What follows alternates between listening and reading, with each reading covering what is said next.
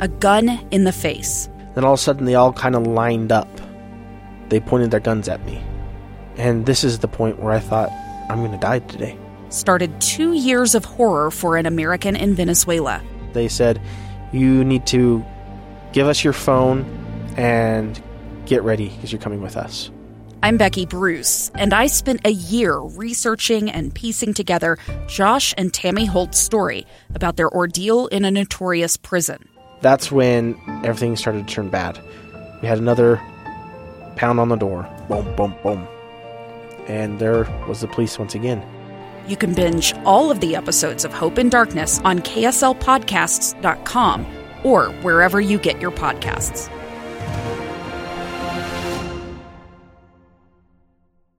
Inside Sources. Inside Sources. Inside Sources. Where KSL offers Utah deeper insights on the news. Host Boyd Matheson divides rage from reason and elevates the conversation on issues crucial to our community. On KSL News Radio 102.7 FM and 1160 AM.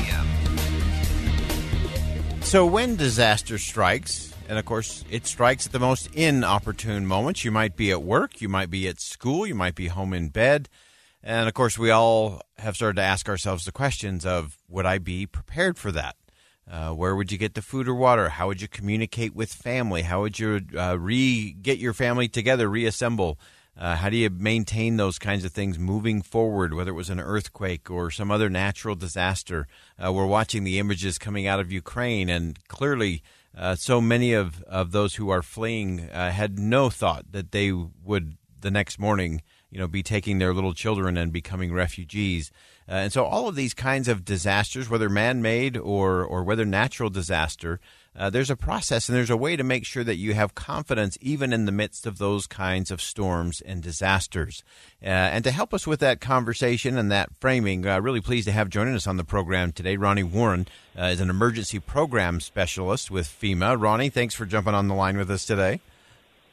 Thank you very much, Boyd. And so as you look at this, you've watched this, and of course we've focused on all kinds of different preparedness and so on, business preparedness, family and individual preparedness. What are the things that you feel are most important, having watched this play out as emergency program specialist with FEMA? Well, first and foremost is personal preparedness begins with the individual. I cannot stress that enough to your audience.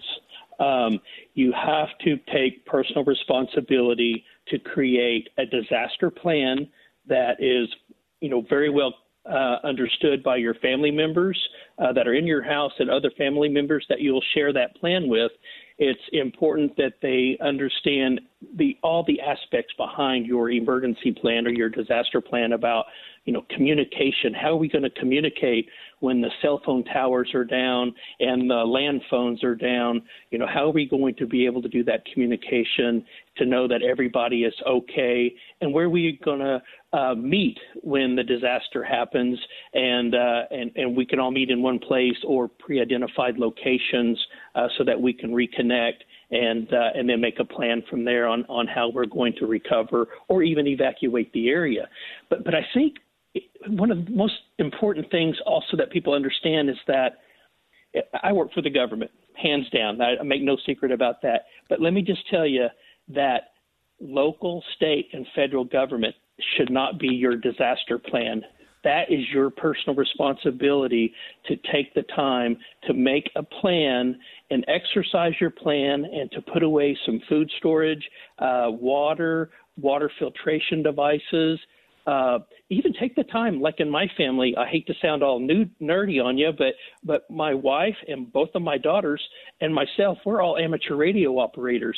What a great resource for communication when a disaster happens that we can all get on our amateur radio, or ham radio as it also known as, and communicate with each other to find a location to meet at.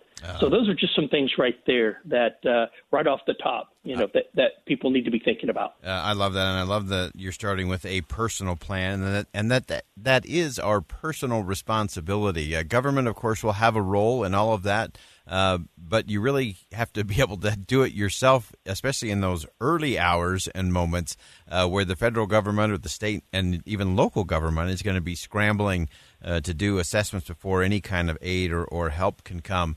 We always say around here that opportunity favors the prepared mind. And I think that's what you're challenging people to do, is to be prepared, not just with the resources of things, but by having that plan, it actually reduces the stress and might even give you a little more confidence as you deal with whatever that disaster may be. Exactly. And not only having that plan, but adhering to that plan when there is a disaster. Don't stray away from your plan. You have it written down, and there's a reason why you've written it down, because it makes sense to you and your family. Follow the plan, and you will be in good hands, with your plan. And let me say something. I'm going to put a plug in for Utah Emergency Management. Utah has one of the best emergency management offices right there at the state capitol. I tell you, we work with those folks there pretty much every day, and they have programs that are just absolutely outstanding for the citizens of Utah. Their website is Be Ready Utah, and if you go there, you will find so many resources that will help individuals and businesses plan for any type of catastrophic disaster, or even an emergency of significance like an active shooter or something to that effect. You will find the resources there that will help you on your way of making a plan for you and your family, or even in your business. I'm so glad you mentioned the business component, because often the businesses think, well, we're the business, we don't have to worry about that.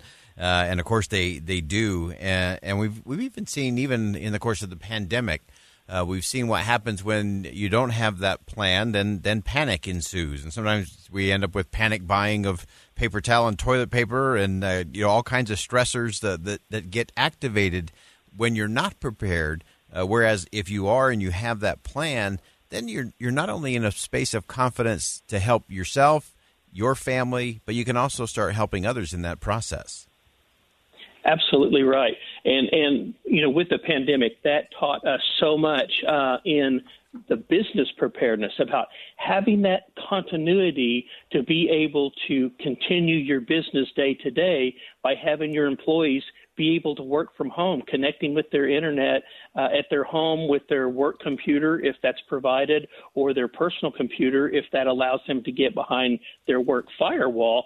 It's such an opportunity to be able to have that continuity of your business play out in your own home, where you're safe, you're away from catching any virus and spreading any virus, and you can do the work right there. I mean, it's kind of joked about in the private sector, but the business sector, about people working from home in their pajamas all day.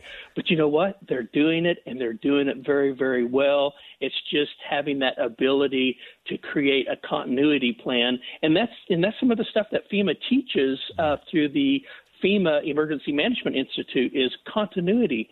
We teach that for governments to do continuity of their government activities, and it's pretty much the same thing with the business sector, is to be able to build out that continuity on how they're going to conduct business and be able to not miss a beat, not miss that call from a customer or a stakeholder, and that's great. That says a lot about our own resilience when we can have that ability to do that. Yeah, Ronnie Warren's Emergency Program Specialist with FEMA, joining us on the line as we talk about that kind of preparedness, not panicked, but planned and strategic. Ronnie, before I let you go, what's the one thing that we're not talking about when it comes to preparedness that you wish we would talk about more? I wish that we would start off in the elementary schools with our kids. It is so important. If you tell a child, give them that power to say, Mom and Dad, we got to put together a plan, and you continue to give that message to that child as they grow up into junior high, high school, college, that's going to be something that's going to be on their mind for the rest of their life about the importance of preparedness. And we have so many examples out there of real disasters that have taken place where people, they do without food, they do without water for weeks, and thinking that somebody else is going to provide it for them. But that's not the message that we need to send out there. The message needs to be personal responsibility through all of these different outlets that we have at FEMA and the Be Ready Utah website. There's so much information to help people get along with building out their plans, and your local emergency management office. Get to know those folks. Understand what their plan is for evacuation and sheltering.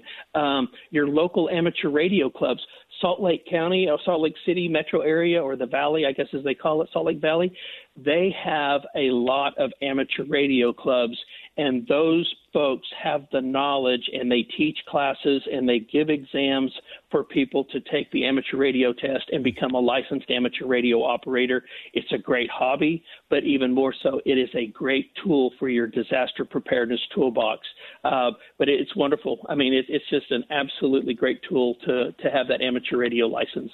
Fantastic. Ronnie Warren, again, emergency program specialist with FEMA. Ronnie, we appreciate you weighing in today. This is a crucial conversation, and we're going to stay with the question in the weeks and months ahead as we look at other opportunities, remembering that opportunity always favors the prepared, especially in a disaster. Ronnie, thanks for joining us today. Anytime. Thank you very much. All right, we'll step aside for one last commercial break. When we come back, final thoughts on Inside Sources here on KSL News Radio. Don't go anywhere. We'll be right back.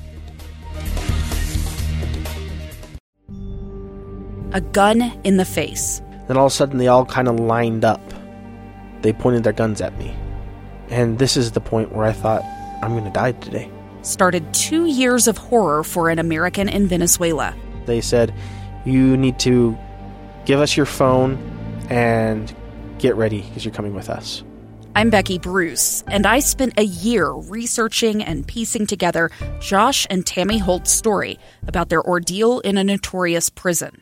That's when everything started to turn bad. We had another pound on the door. Boom, boom, boom. And there was the police once again. You can binge all of the episodes of Hope in Darkness on KSLPodcasts.com or wherever you get your podcasts.